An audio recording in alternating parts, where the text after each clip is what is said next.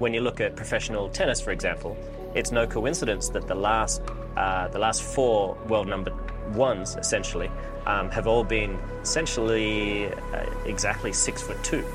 Tennis has been around for so long that the sport has essentially whittled down to a fine dimension that is, essentially perfect for tennis. And it's around about that 6'2" mark. I don't think pickleball needs to be 6'2". I think 6 foot is around about the sweet spot.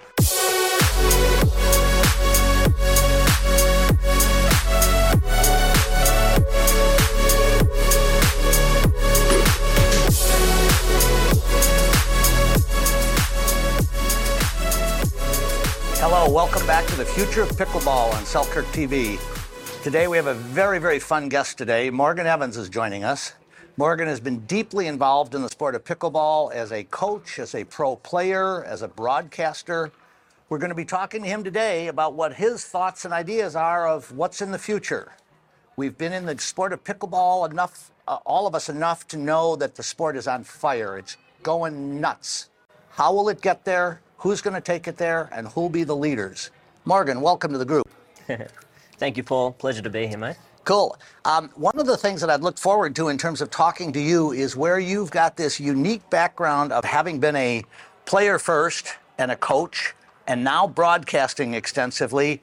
What's your vision of what you've sort of seen in the past, let's say, 2 years that you've been involved with the explosion of pickleball? Well, I think, we've seen the pandemic have a huge impact in the participation, the growth rate upwards of 40% per annum. Before that, 8-9%, which is amazing. If you ask any CEO, they'd love to see those numbers.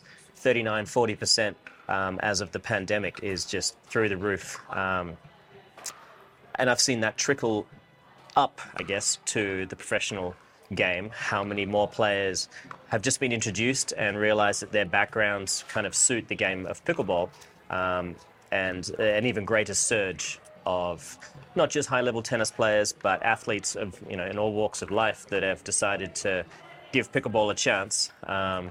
Many of whom have deep pockets and have decided to throw their hat in the ring in one facet or another. And look, it's an exciting time to be alive. Let's be honest. Sure. Now, one of the things that I was kind of interested with talking with you about, where you've gotten so deeply involved in the broadcast and analysis side of things, are you finding that it's where you want it to be? Are you the quality of production, the kinds of approaches that are being done? Is there more coming? Any ideas on what the near term or intermediate term might be? Yeah, I mean, sky's the limit. Production values have risen, as has the game itself. Big players coming in like Tennis Channel, taking over broadcast responsibilities. It lends itself to an air of professionalism that borders on what we're used to seeing for professional tennis. Certainly. And I think with every major tournament that goes on, and they tick the boxes, dot the I's, cross the T's, and do all the little things that a viewer kind of picks up on. Whether they know when they're watching it or not can be a subconscious kind of thing. But we always know when something looks professional, looks right. And unfortunately, we also know when it doesn't. So, and I think every tournament that comes past that, they're learning a little bit more about what it makes to give a quality broadcast. We're also learning what it is that needs to be separating pickleball from the crowd. So often we kind of look at tennis as this blueprint, and we don't really want to talk over the points. They don't talk over the points in tennis. But pickleball is very different. It is very social. So where's the line? Where's the limit in terms of making it more fun, more social, more enjoyable as a viewer? And I try my best to kind of introduce some kind of entertainment into the broadcast, as well as, teaching the game to people who are perhaps new to it and need to understand some of the basic stuff to do with rules, participation, and the growth of the game. So Well, those are the kind of things that actually I think you've done a masterful job of your, I won't say glib, your interesting humor, but really we are a social game, and it is about the viewers who aren't yet pickleball players need to realize that this is such a huge module of our game and I think you bring that very well in the terms of some fun, obvious knowledge, but you're bringing some swagger to the booth, so that's very cool. I try. So now, in terms of the pro game, as this is being broadcast, we're just a couple of weeks over the fact of some massive announcements of major international sports celebrities buying in, and other celebrities as recently as the week before this was broadcast or was recorded, Anheuser-Busch has chosen to come into the game. What's your take on where this is going to go as these mega millionaires and billionaires are stepping into the game? Yeah, for sure. And first and foremost, Mr. CEO of Anheuser-Busch or Mrs. CEO, I should have done my research here, but if you need a coach for your team, I will work for beer, okay? Maybe not Bud Light, but one of the other ones. Shameless plug, but I would love to. Shameless plugs are good. That's what we're here for. Is there any other kind of plug? Yes. Yes, no. I mean, God, with LeBron James, Mark Cuban now, Anheuser-Busch, every week there's a giant player. Well, and on the PPA Mark Cuban side, there's 5 more to come here in the not too distant. So it's going to kind of be the hit parade of week in and week out. It is the tip of the iceberg. Now, being as close to the pro game, the pro players, the organization of the sport, what do you think is going to happen with the idea of team play as opposed to individual play that we've been doing? How do you see these celebrity big money pros? What's the buzz about what we're, as the public, are going to begin to see and how this will manifest itself? Yeah, no, good question. Look, I think in the short term, the team owners are going to basically look at what's the most popular kind of format. And I think people are loving these team format events because it puts players that aren't typically playing together suddenly alongside each other. Sure. And we get to see sometimes individual brilliance, other times, a team of perhaps 2 people on paper that can't quite compete, but really come together and gel well, and you see that amazing teamwork being able to pay dividends, and having 2 players and coaches rally around from the sidelines watching. I think that it really adds something to the sport, and it gives a real kind of an emotional value to the viewer as well. One of the things on that order that I've been around the game a pretty long time, seeing it come and seeing the pro game develop, I've heard you speak about what your vision of what you think the quintessential player of the future will be in terms of body style or body type and shape. With so many new players coming in, kind of guide people as to what you think sort of if you were bringing and nurturing and mentoring a young super pro or future pro, what would you be trying to look for as a coach guide? Ape index. I've said it before, I'll say it again. No, it's massive. Height, length relative to height. If you happen to be as nimble as a 6', 6'1" player thereabouts, but as long as a 6'4", 6'5" in terms of reach, that's massive. Okay. When you look at someone, and I've talked about Tyler Lung way too many times in this, he's a great example. Well, except that we haven't talked about Tyler Lung on here, so don't be afraid to elaborate a little bit if you. Fair enough. So he's 72 inches tall, he's 76 inches long, and that gives him the best of both worlds. When you look at professional tennis, for example, it's no coincidence that the last 4 world number ones, essentially, have all been essentially exactly 6'2". Shocking, right? There's a lot of amazing 6'5", 6'6", 6'7" tennis players. They're out there, and they do very well. A lot of them stick in the top 10, but unfortunately, that size doesn't lend itself for A, agility, and B, longevity.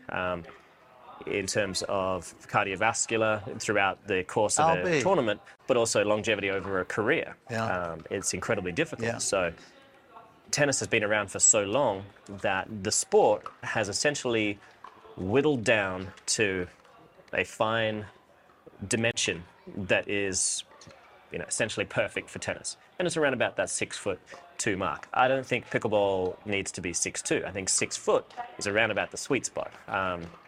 Young, I think we're going to see so many 15 to 18-year-olds that just blow the 30 to 40 range out of the water, because they can be physically very, very tall, very long, but they're also not overloaded with too much muscle mass, too much body fat, the kinds of things that happen as you get bigger and bigger. So that part of it. We look at someone like Riley Newman, James Ignatowicz. James is the next big thing. That body type is amazing. And James is around 6'2", 6'3". Riley the same, very lean, very fast, great length. So I think that's going to be something we see. And now when you're seeing, and of course you get a first look at an awful lot of the new young talent coming into the sport, what is the cycle that you think has to happen where they go from coming in as a singles player to maturing and morphing into a high-grade, top 10 level doubles player? Yeah, so I think singles is a great place to start. And if you're young enough and your body can handle it, do it for a couple of years at least, because it will teach you the footwork required to excel in the other dimensions, in the other disciplines of pickleball. Mixed doubles is the next best thing to men's singles. And what you see, James is a great example. He excels in men's singles, and almost immediately felt very, very comfortable in the mixed doubles court because of the kind of room you've got to work with. In men's doubles, and especially if you've got two alpha males battling with each other, locking horns, it's an issue. Ben and Colin work very well because there's a clear alpha and beta role. It's not so easy to have that in most men's doubles teams together. So I think the chances of two very tall gentlemen doing well together is incredibly difficult. Oh. I think there's like a sweet spot in terms of if you're a guy and you're 6'3", great, but you need to be with someone around 5'7", 5'8", so that you're not getting in each other's way, and that alpha male, the taller, bigger guy, takes the left side and covers at least 70% of the court. Sure. That middle ball always for that person's forehand, Yeah. for right-handed players, obviously. So I think that's a big part of it. And I think we're going to see more and more teams deciding to have a very clear-cut distinction, non-stop stacking, alpha on the left, beta on the right. And I think that right side player, it's going to behoove them to learn a serious two-handed backhand, because there's an argument in the women's game that the alpha player can be the right side player because of how dominant the two-handed backhand has become and how good it is at clamping the middle and handling those middle attacks. There's so much pace. I mean, if you've never been on the other end of Jessie Irvin's two-handed backhand when she slides into position and just drives a ball into oblivion, it changes your life. Yeah. Good. So now in the world of Morgan Evans, anything new or different coming up in your involvement, activities, anything on the future that's gonna change that we'll see differently coming forward? Yeah. So I started working with James. As a coach. I didn't know that. I'll be working with him here and Newport, and going forth, we'll see how it goes. I think he's a fantastic young kid and young adult. Very intriguing prospect for the game. His attitude is spot on. Physically, he is incredibly gifted, and I think he's got a really good chance to go all the way. So I'm excited about working with him. I love the broadcasting, so I'm going to, do as much or as little as I'm sort of required of that. Mm-hmm. It's a great way to keep my beak wet in the kind of bringing the game to the masses arena, so to speak. I still love teaching pickleball. I tend to do private lessons, not as often as I used to, but 4-0, 4-5, and professional players that are coming. And you're still a director of pickleball at one of the facilities here, aren't you? Yeah, Palm Desert Resort Country Club. We've got 28 beautiful courts, a couple of miles from this venue.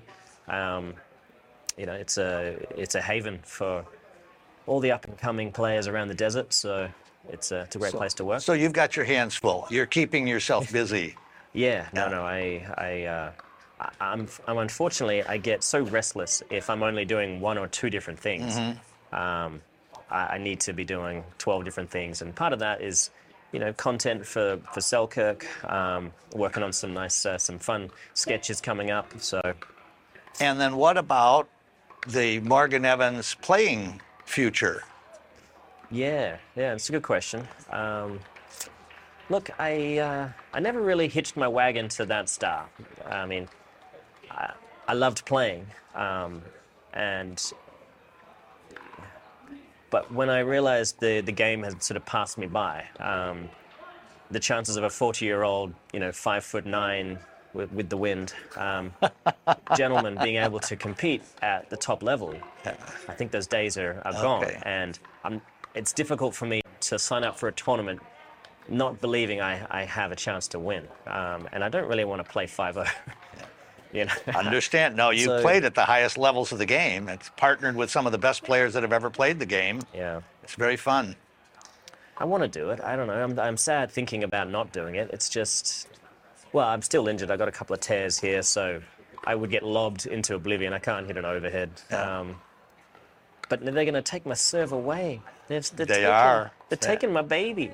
I was talking to someone who has played with you at PDR, talking about the fact that with the power air paddle and your spin serve, it's insane. Yeah. No, it's been great. It's been so much fun to use it with the new breed of Selkirk paddle. It felt like cheating. But what I found, though, after doing it and sort of perfecting, so to speak, different versions of the kick serve, using that pre-spin, as the rest of my game got worse. I could often, against the kind of riff-raff. Sorry, folks, don't blame me. This Greg Carter, don't hurt me for this. The kind of players that fine, upstanding individuals, quality players that I typically play with at Palm Desert Resort. I could often get 6 or 7 free points. Yeah. So my third shot was gone. It was just out the window, and I couldn't dink to save my life. Yeah. I had to stop doing it to get the rest of my game back. I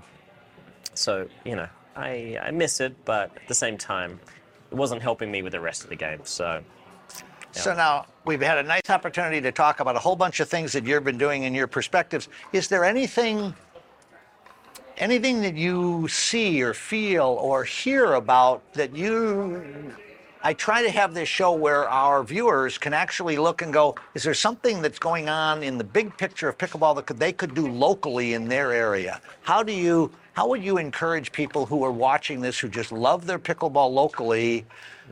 Pro events occasionally will come through. Any thoughts or ideas of getting involved with refereeing or anything like that might you think might be a contributor to the sport? Look, I think local players and advocates have a real chance to start lobbying high schools, colleges, universities to encourage so much more participation at that age group and programs that, it won't be long before the NCAA really take note and say, all right, let's do it. Let's go in. We've got it for this, and this sport. Why not pickleball? Because I think that's the best chance we have to quickly inspire a movement towards the Olympics.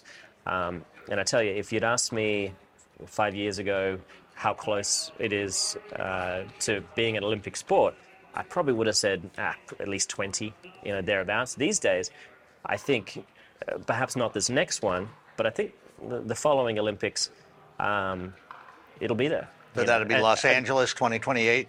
Yeah, and not as a exhibition event, as the real deal. I mean, it's just it's wildfire, and in the best possible way. Sure. So, I get on a daily basis, I get either messages or emails from people from, around the world asking me various questions about, sometimes it's paddle, sometimes it's technique, sometimes it's just getting more people involved, or the best kind of tape. For some reason, a lot of people ask me what tape to mark courts with, and temporary nets, just the basic stuff to inspire a grassroots, because we all know that once 4 people play pickleball, they're going to tell 9 friends like that. Yep. And it's going to happen, because they are happy customers. And it doesn't take long for that one seed to start inspiring an entire country, and the rest is history. I know, and those of us that have been around this game for a fairly long time now, and everything started at that grassroots in every program in every part of the country. I'm excited to hear the things that I am about what's going on internationally and new opportunities that are coming for the sport. But I think we've got a cool bunch of years coming in front of us. Oh, yeah. Morgan, I'd like to thank you so much for having joined us today.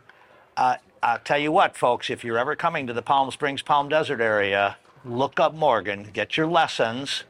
This guy's the real beast. Okay, hang on 1 second.